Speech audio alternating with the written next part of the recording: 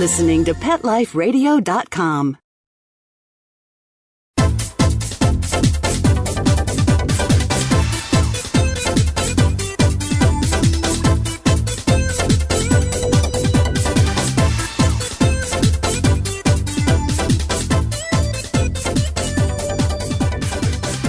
Hello, this is Deborah Wolf, and welcome to the Animal Party here on Pet Life Radio.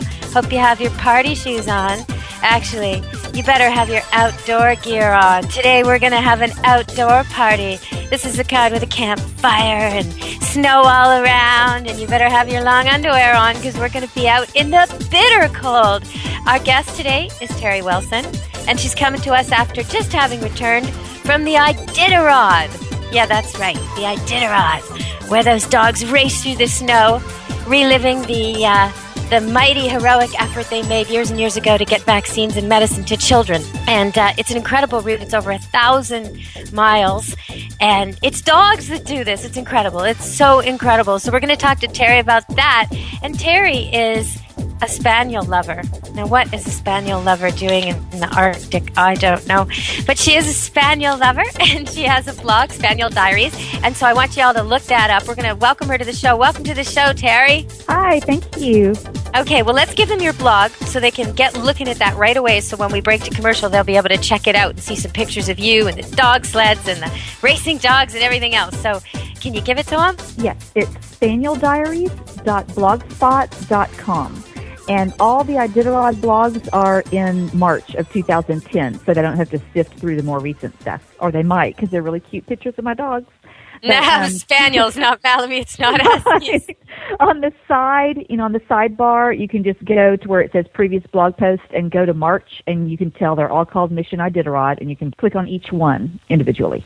So we're talking to Terry Wilson today, and she's an author of many books, including Cup of Joe and some romance books with dogs in them. And there's a quote here from her son. When he was in 3rd grade, he said, "My mom loves dogs and Jesus." And Terry's corrected him, saying, maybe the order's a little reversed, but that's basically right.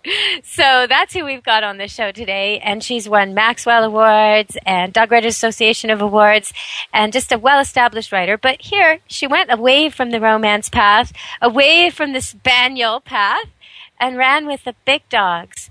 So how cold was it up there? It hovered around 0 most of the time we were there. Okay. It was really cold for someone from South Texas.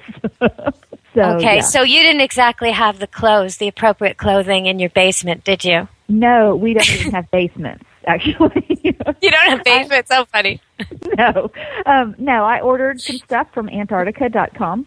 So I was warm when I was there. This is like ordering from Antarctica.com. It sounds almost like Wile E. Coyote sending away to the Acme Company. Like, what are you going to get? And how do you even know what to pick? You're just so out of your element. Okay, so you get there. What's something you can tell us? Because we're going to have to break for a commercial in a minute, but I want them to go check out Spaniel Diaries and see your blog.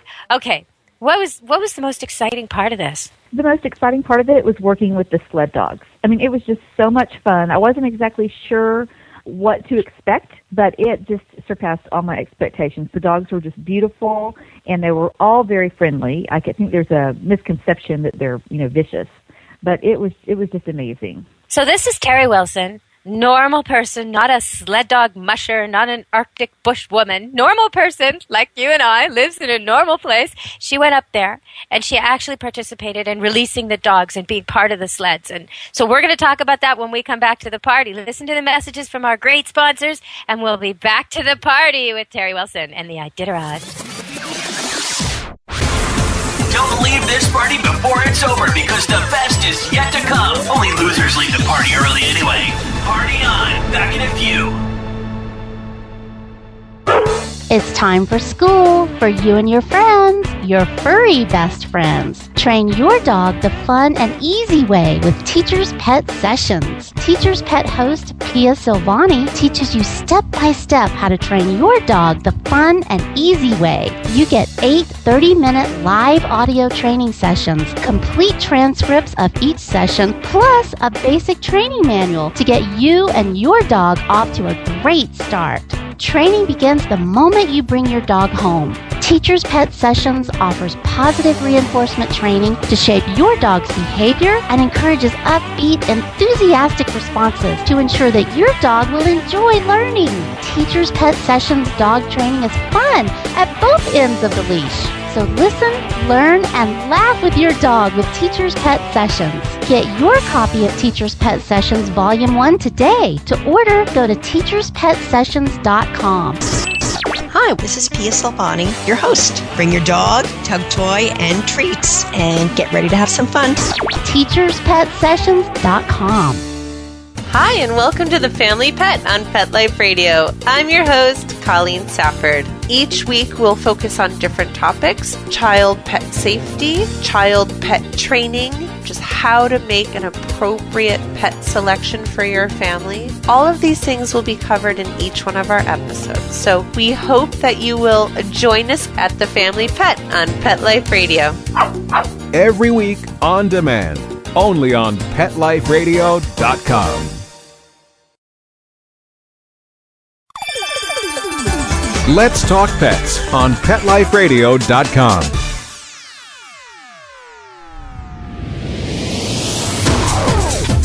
You're inside the VIP room with the hottest party in town. Back to the party. Let's go! All right, everybody. Hello! Welcome back to the party. We're going to party hardy. Don't be tardy for this party. Well, actually, you can't be tardy for the party because we're a podcast. So you can listen to the whole thing anytime you want it. And you can send it to your friends. But here we go. We're talking with Terry Wilson. And she just got back from the Iditarod. Now, normally, she's a romance writer. And she writes about spaniels and all these lovely, soft, cuddly things. There she is, out in the cold. And I'm reading from your blog that one of the things you learned to do was duck and dive and jump out of the way, something like that. Okay, can you explain that to us? What is going on? You go up there, and what are they teaching you exactly? Well, anyone who volunteers to be one of the sled dog handlers has to take a training course, and they were very adamant about that. We got lots of emails that said, even if you have a PhD in dog, you must take the class.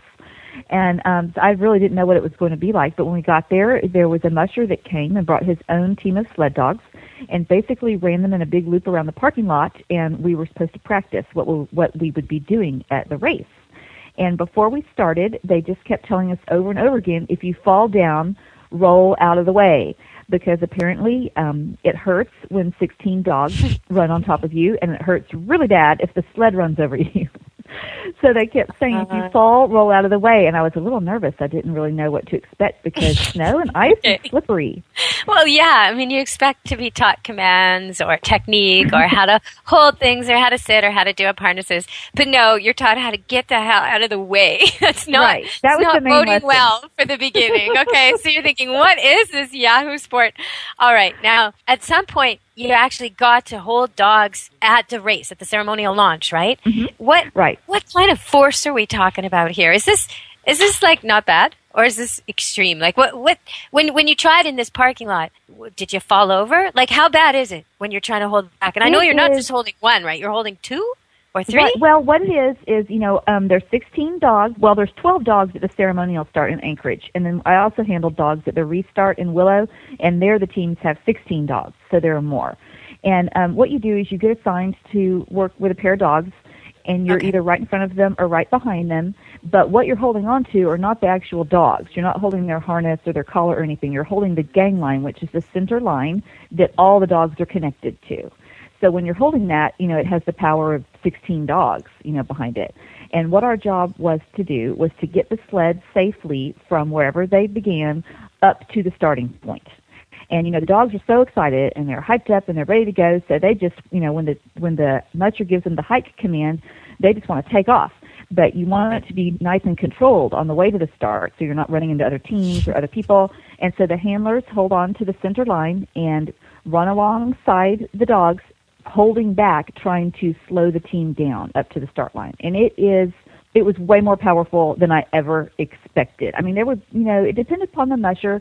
Some mushers had 8 to 10 people helping out, and some had over 20 handlers, and you still had to run pretty much as fast as you could to keep up. Oh, more humans than dogs, you're saying, to hold back. Right. Oh, my. Like, that's quite something, right? Because a dog's like, what? These dogs are 40, 50 pounds, and a human's 120, 180. And you need more humans standing there than dogs. That's amazing. Exactly. Okay. So when you're pulling on this thing, I'm picturing almost like a tug of war, but except one team on one side and one team on the other. It's not quite like that. You're all together, but the dogs are pulling this way, and you're trying to hold it back. Is that what it's like? Or are you just that slipping and sliding? Oh, it's like doing a tug of war in snow and ice while running. Yeah. And people do fall down. I did not fall down, luckily, but many, many people did. I think at the restart, someone actually broke their wrist or something because they got trampled. But the main thing is if you fall down, roll out of the way. So I was kind of scared because at the class where we practiced in the parking lot, and that was only with 8 dogs. So, I mean, I really was woefully unprepared for the real thing after practicing with 8 dogs because 12 and 16 are a lot stronger. But I was sliding all over the place, and everyone was falling down in the class. But afterwards, I thought, okay, I know I can do this. But then when I got to the actual race and I was assigned to my dogs, I was on the opposite side of the center line. And, of course, I'd been thinking the whole time, if I fall down, roll to the left. If I fall down, roll to the left. And then when I got to the real thing, I needed to roll to the right. I kept thinking, oh, my gosh, I'm going to fall, I'm going to roll, they're going to trample me. But it worked out fine. It was very exhilarating. So before you did the actual race and volunteered there, you also, in your blog, you talk about actually trying to mush, standing on the sled. But there's something in there that's just crazy to me. Okay, I'm reading it and I'm thinking, no, she's got to be joking. But no, you're serious. They tell you if the thing's going too fast, you're supposed to take this hook, right? This is right. And okay, so you're on the sled. There's 12 dogs or 10 dogs, 14 dogs, whatever, 16, pulling you fast, and it's out of control, and you think they're going off in the wrong direction because they're chasing something you don't see. Okay, so all of a sudden their noses go in the air, and they all start running in the direction of polar bear or something, seal, and okay, off they go. You don't know where they're going. If you want to stop them, you're supposed to lift up a really heavy metal hook and throw it in the air, right? Almost like an anchor, and it's supposed to take purchase. Okay, this is, again, I'm thinking cartoons. Like, how would any novice be able to accomplish that? You can't balance, it's fast, it's cold, it's free. You've never thrown this thing, it's probably ridiculously heavy. And then, like, what are the chances of it actually getting stuck? I mean, I can't even, the little kid dart games, the magnet things, they fall off. I throw them. That eventually it will get stuck on something, whether it's a tree root or a tree or a bush. You may go a ways, but eventually, if it doesn't hook into the snow and ice, it's going to hook onto something. But like it drags. I see. So it drags behind the sled. It catches on something. Oh, and then there must be this incredible bungee. It must be just terrible when it finally catches, and all the dogs and you and everything whiplash. I mean, this is not an easy thing to do. If people listening want to get involved in the Iditarod, but they don't think they're quite up to all this, what other things can they do? There are a million different types of volunteer opportunities with the Iditarod, and they take place all year long, so you don't have to go, during the actual race. I know that I think it's in February or January, a few months before the race starts. They have a week-long thing where people can come and make the ointment that they put on the dog's paws that protects their feet during the race, and I know a lot of vet techs and people go up and do that, but I think anyone can go up there and make the ointment. And then there's race communications during the race where they can answer the phone and help with logistics, getting the planes to and from the checkpoints. They even have pilots volunteer at the Iditarod because they have a volunteer group called the Iditarod Air Force, and they're all pilots of small planes, and the planes go back and forth from Anchorage to the different checkpoints along the trail to pick up dogs that need to come back because they're tired or sick or something, and or pick up supplies and that kind of a thing. And then there's the registration desk, which is really fun because you get to meet the volunteers checking in for the race, and they're from all over the world. I worked the registration desk one night, and I met people from as far away as Australia who were coming for the race. There's mushroom eaters from all over the world. So there's all sorts of different opportunities. I mean, there was a woman in our group who was almost 90 years old, and she's been volunteering every year for 11 years, and she works the registration desk because she can sit and check people in. So it's really, anyone can do it. Okay, so we're going to talk a little more about this, and I'm going to ask you about the dogs who drop out. I'm going to ask you about the teeth of the dogs who compete. I'm going to ask you a few more things when we come back, but we're going to go to commercials right now. So everybody hang on to your party vibe. Go to the commercials, but come right back because we're talking to Terry Wilson, author of Cup of Joe, Do You Hear What I Hear, Rodeo Redemption, Love Lilies and the Unbroken Straw, Hoofbeats and Heartstrings, and All Creatures of Our God and King. But we're not talking about that right now. We're talking about the Iditarod. So put your mittens on, go get a cup of hot chocolate or a cup of Joe, and come back to the party.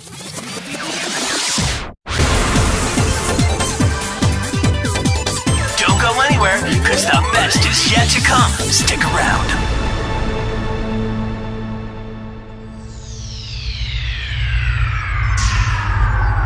Greetings, human. What planet am I on? Welcome to Pet Planet. Here's a copy of Pet Planet Magazine, Florida's most informative and fun pet resource magazine. It features heartwarming stories and informative articles from local and national pet experts. Excellent. Pet Planet Magazine offers Operation Planet Rescue, helping rescued pets find new homes. And it's available at 500 locations in South and Central Florida and 24/7 on the internet at petplanetmagazine.com. If you're out and about with your pet, you may be featured in Paparazzi, candid pictures of you and your pet. For up-to-date pet-friendly events, activities, and pet-related services and products, Pet Planet Magazine is your final destination. I shall take this magazine home with me. Back to your home planet? No, to my condo in Boca.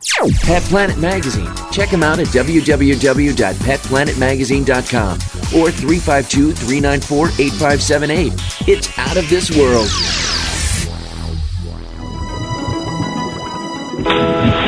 Aquariums and pond keeping are among the most popular of all hobbies in the United States and throughout the world. In fact, fish are probably the most numerous pet in people's homes and in their businesses. In Aquarium Mania, we'll learn more about the secret and not so secret life of fish and other inhabitants, the basics of good aquarium keeping, the complexities of the aquarium industry, and the science and art that surround this fascinating hobby. I'm your host, Roy Anong, and I'd like to thank you for joining us. Aquarium Mania. Every week on demand, only on PetLifeRadio.com.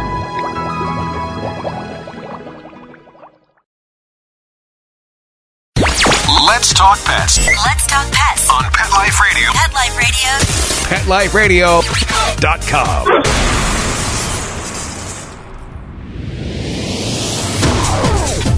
You're inside the VIP room. with the hottest party in town. Back to the party. Let's go! Hello, you're listening to Animal Party, and you are on time for this party. You are always welcome. You are on the A-list. You get to come back and meet the sled dogs of the Iditarod today. But I did forget at the beginning of the show to give you our trivia question, so here it is. What do you think an average wolf can eat in one sitting? He's hungry, he kills something, and he eats. Does he eat 1 pound? Does he eat 2 pounds? Does he eat 5 pounds? Or does he eat 10 pounds? All at once. Raw meat. Gorging. What do you think? Think about that, and we'll tell you at the end of the show. But while we talk, let's get back with Terry Wilson, back on the Iditarod, and find out, okay, what were the sled dogs eating? They ate what looks to me like a mixture of kibble with meat. I know that a lot of the mushers on the trail like to give them really high-fat meat like salmon and beaver and that kind of a thing because they're burning so many calories when they're running. But there at the race, a lot of them were eating ground beef mixed with kibble or other types of, animal meat mixed with dry dog food. Just the cold itself means they have to eat a lot of food. If you've ever had to have a hospital test and you weren't allowed to eat for 24 hours or something like that, you find everything, you're just freezing because food is what insulates our bodies. So even the musher, who's not working as hard physically as the dogs, has to eat a lot in these temperatures. So it's interesting to think what they eat. And I know that the winner, the guy who's been winning the last few years, he feeds his dogs more often than the others, doesn't he? Every couple hours and a little bit? Right. He stops every 2 hours, no matter where he is or what he's doing, and gives them all a high-fat, high-protein snack. And I know he uses a lot of fish because I just read his book when I was on my way back from Alaska. But he stops every 2 hours and makes sure that his dogs eat some sort of snack to keep them going. I did find out while I was there, too, that one of the main attributes to look for in a successful sled dog is that they're a good eater, which I wouldn't have thought. I would have thought, that they had a lot of stamina or they like to go fast. But the main thing is you have to have a dog that loves to eat because they have to eat enough while they're on the trail or they're going to run out of energy. That does not surprise me. There are many dogs who will not eat when they're stressed or working. Lots of dogs. Right. Border Collies are typical of this. They'll throw up right before they go to work because they don't want to be on a heavy stomach. That would not work. But I wonder, I know that a couple years ago there was a team of standard poodles, which you didn't see them, did you? Oh, I'd love to I did not see a single poodle. Oh, okay. Well, but there was, right? You can verify this. There really was. Well, okay. There was I don't know who it was, but and the Iditarod. Okay. And I always wonder about blue heelers, why nobody ever tries them, but maybe they can't handle the cold. These dogs are not as big as you'd think, and they're not as mean as you'd think. And I was happy to hear when we talked about this last time that you verified for me that they no longer are cutting the fangs, that the canine teeth are left intact, that these dogs are beautiful and natural and fit for what they do. And tell us about them. Are they happy dogs? Oh, gosh, they're super happy dogs. They love what they're doing. They would be laying around totally chill, rolling on their back, wanting belly scratches. And then as soon as they got harnessed up and attached to the gangline, they were going crazy. I mean, like jumping vertically in the air 4 and 5 feet. They were so excited and couldn't wait to get going. They love what they do. And I didn't pet a single, basically when you're there, the mushers are real good about letting you go and pet the dogs. And of course you want to hold your hand out and let them sniff you first. But they were all real receptive to being petted, and especially the dropped dogs, the ones that dropped out and came back, they just wanted to be loved on. I mean, they're just like your regular, normal, happy-go-lucky dogs. So you could touch them. They could be with each other. There wasn't fighting. There wasn't aggression. They didn't. I know that there's sometimes protests, and people sometimes think dogs shouldn't be working for humans, and I have a lot of trouble with this. I totally disagree. I think humans and dogs found each other. They're two of the species that are a great example of symbiosis, in my opinion. We work very well together. There's a doctor I've had on my show before, Stanley Coren, and we actually won the Dog Writers Association Award for the show we did on this network together. So he's a great guest to have, and he says in his books and his research that the difference between Neanderthals who went extinct and the branch of ape man that didn't go extinct, our branch, is that we had dogs. He says that's it. Otherwise, we'd be where they are, gone. So it's very interesting to think that this kind of work, this is the ultimate work. 1,000 miles and extreme terrain and cold. So we all know there are dogs that don't make it, right? They're chosen and picked, but maybe they cut a paw or something goes wrong. They have diarrhea. Something goes wrong and they're just not up to it. What happens to them in the middle of the race? Well, every team starts out with 16 dogs. Every musher is allowed to bring 16 dogs, and you have to stay with the same 16 dogs throughout the race. I didn't know about that before I got there. I thought you could, mix, pick up new ones, but you drop them, but you can't. They're all 16 from the very beginning, and they're all microchipped. And at every single checkpoint, a vet looks over the dogs, and their microchips are scanned to make sure it's the same dogs that you started with. And then at the checkpoints, a musher can make the decision himself, or a vet can make the recommendation. This dog seems tired; they need to be dropped. So if a dog is tired, or if they're sick, or if they've gotten injured or something, they can be dropped. And what happens is a member of the Iditarod Air Force, the little planes, will pick up the dog and bring them back to Anchorage, where they are cared for by Iditarod volunteers. And some of the dogs... Oh, hey, wait a minute. That sounds like a nice volunteer position. I like the sound of that. Okay. And some of the dogs are actually taken to the prison, the women's prison in Anchorage, where the women prisoners take care of the dogs until the end of the race. Oh, nice. Oh, that's great. Oh, so good for everybody, really that one. Yeah, no, that's terrific. Okay, so they need things like medicines and ointments, but mostly they're just really pissed off at themselves and really upset, and they need a lot of love and cuddles because they're really, really bummed that they're missing the race. Now, did they reunite the drop dogs at the finish? Did they get to take part? In the celebration? Do they reunite them with the team at the end? Oh, well, it depends upon where the dogs are dropped. Most of them go back to Anchorage, but toward the end of the race, I think some of them are flown to Nome, where the finish is, and so then they would be reunited with their mushers there. There was one day that I hung out with all the dropped dogs because I wanted to see the process of them getting checked in and what happens when they get in, because I'm thinking about going back and trying to do that next year. And a more sane job placement. Yeah. Yes, okay. All the dogs that had come in on that plane, there were probably 10 or 12 of them, and none of them had any serious injuries or problems. The vet just said mainly they were tired, and they were tired of running. So they'd come back, and they all just wanted a bunch of love and attention. Some of them had little down coats on, and they were all, snuggling in their straw.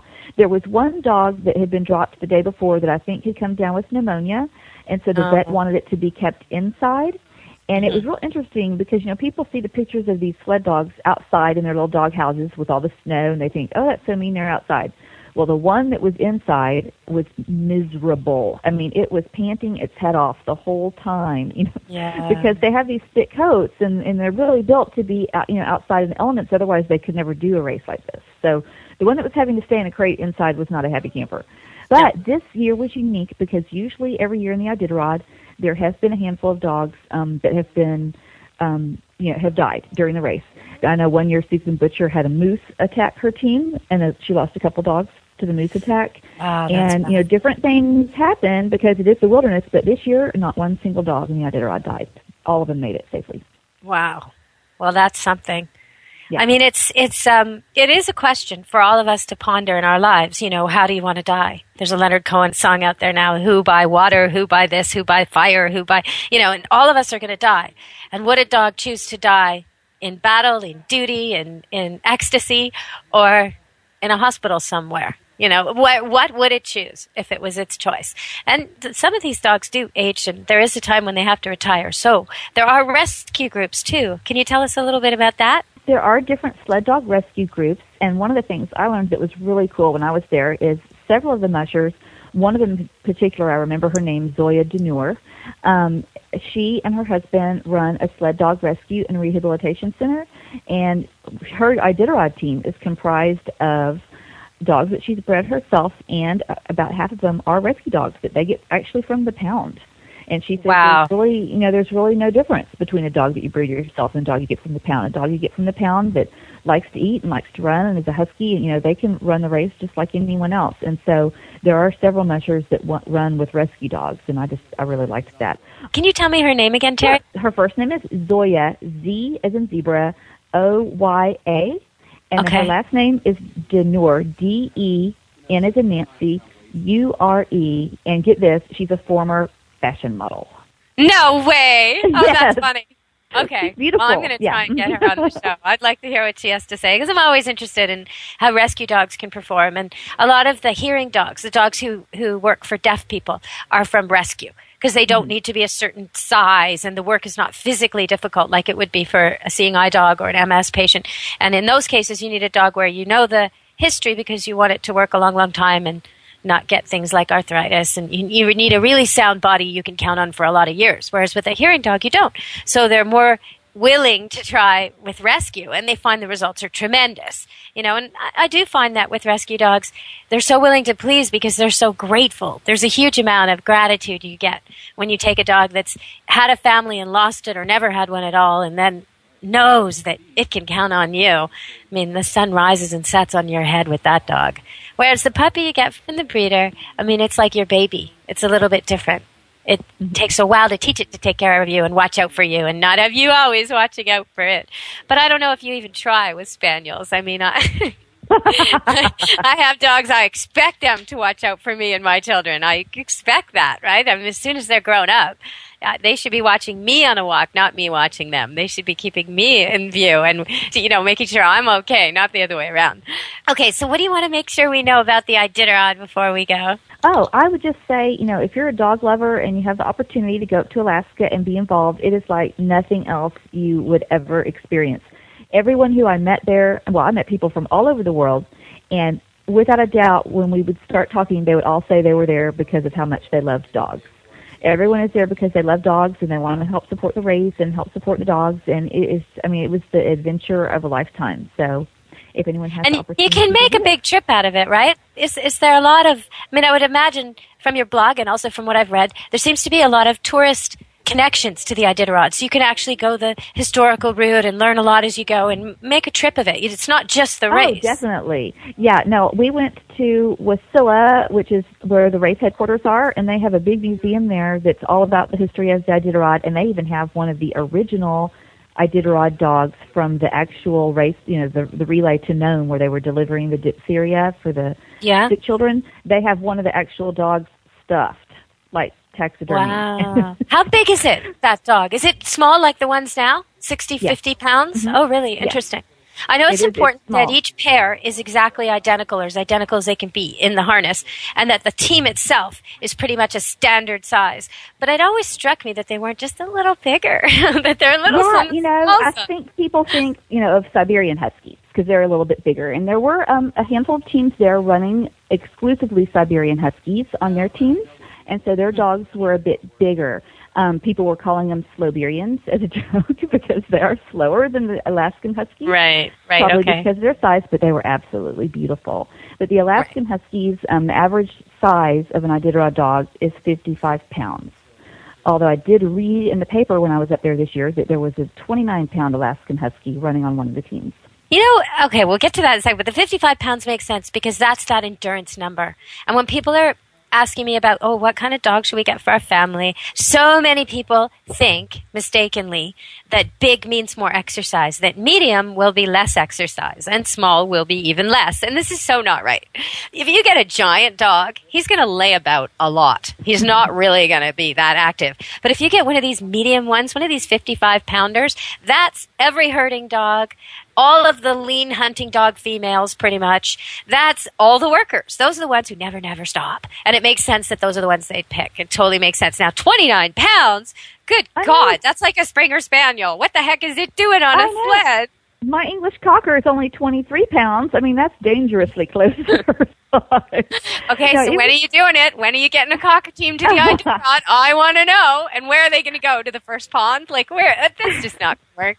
Flesh out. I did get them little T-shirts that say "Future Sled Dog." Oh, did you? Yes. They're not. I'm not hooking them up to the sled. People think you're delusional now. Now they're really questioning you. Okay. So what do you think about my trivia question? Do you think wolves would eat 1 pound, 2 pounds, 5 pounds, or 10 pounds, Terry? Well, first of all, I did get my picture taken petting a wolf while I was in Alaska, and it's on the blog if anyone wants to see it. It was a really elderly one. I was hoping that I would get to hear the answer to this question. Okay, what are my choices again? 1 pound, 2 pound, 5 pounds, or 10 pounds? 5 pounds. Well, you're close. It's actually 10 pounds. No way. 10 pounds. Like, just just go for it. But then they do sleep. So I can see why the sled dogs are kept to less. Smaller meals more often and keep going. Because if you had 10 pounds, you would not be running the next, an hour later or the next day even. Wow. I don't think. But it's pretty incredible what they can do. So we're going to finish the show now. We're going to have to end the party. It's time to go. It's been great visiting with you and hearing all about the Iditarod. I thought about going before, but my husband says I'd never make it because I'm not a cold person. If they could do it in the sand, if they could do it in Florida somewhere, I'd be really happy to go. And I just don't think so. I'm really amazed that you were able to do all this and laugh about it. Was there a bad moment? Was there a moment where you thought, what the heck am I doing here? No, well, after I kept hearing the if you fall down, roll out of the way, and before I actually tried it, I was a little scared. Right. But no, I definitely want to go back. And next year I'd like to go back to Nome, where the end of the race is, because they have an area there called the Dog Lot. And as the mushers finish the race, their dogs go to the little dog lot area, and volunteers help take care of the dogs for about a week until the end of the Iditarod banquet after all the mushers have come in. So I'd like to do that next year. And the dog lot operates 24 hours a day, so there's a lot of volunteer opportunities. But it does get a lot colder in Nome because it's right up there near the Arctic Circle. Are you really going to have, is it minus 30 or so? That's Winnipeg stuff. That's like stuff I don't go near. What? That's brutal, right? That's like flash freezes, all that stuff. Got to have special gear under, over, can't have exposed flesh. That's cold, right? That is cold. Well, it was supposed to get down to negative 37 in Nome this year, and it never did. It never got colder than negative 22. But everyone says if you have the right gear, you'll be okay. Yeah, and I actually didn't even use some of the gear that I brought with me this year. I was actually over-prepared. So, okay, well, I think I could do negative 20. You know what?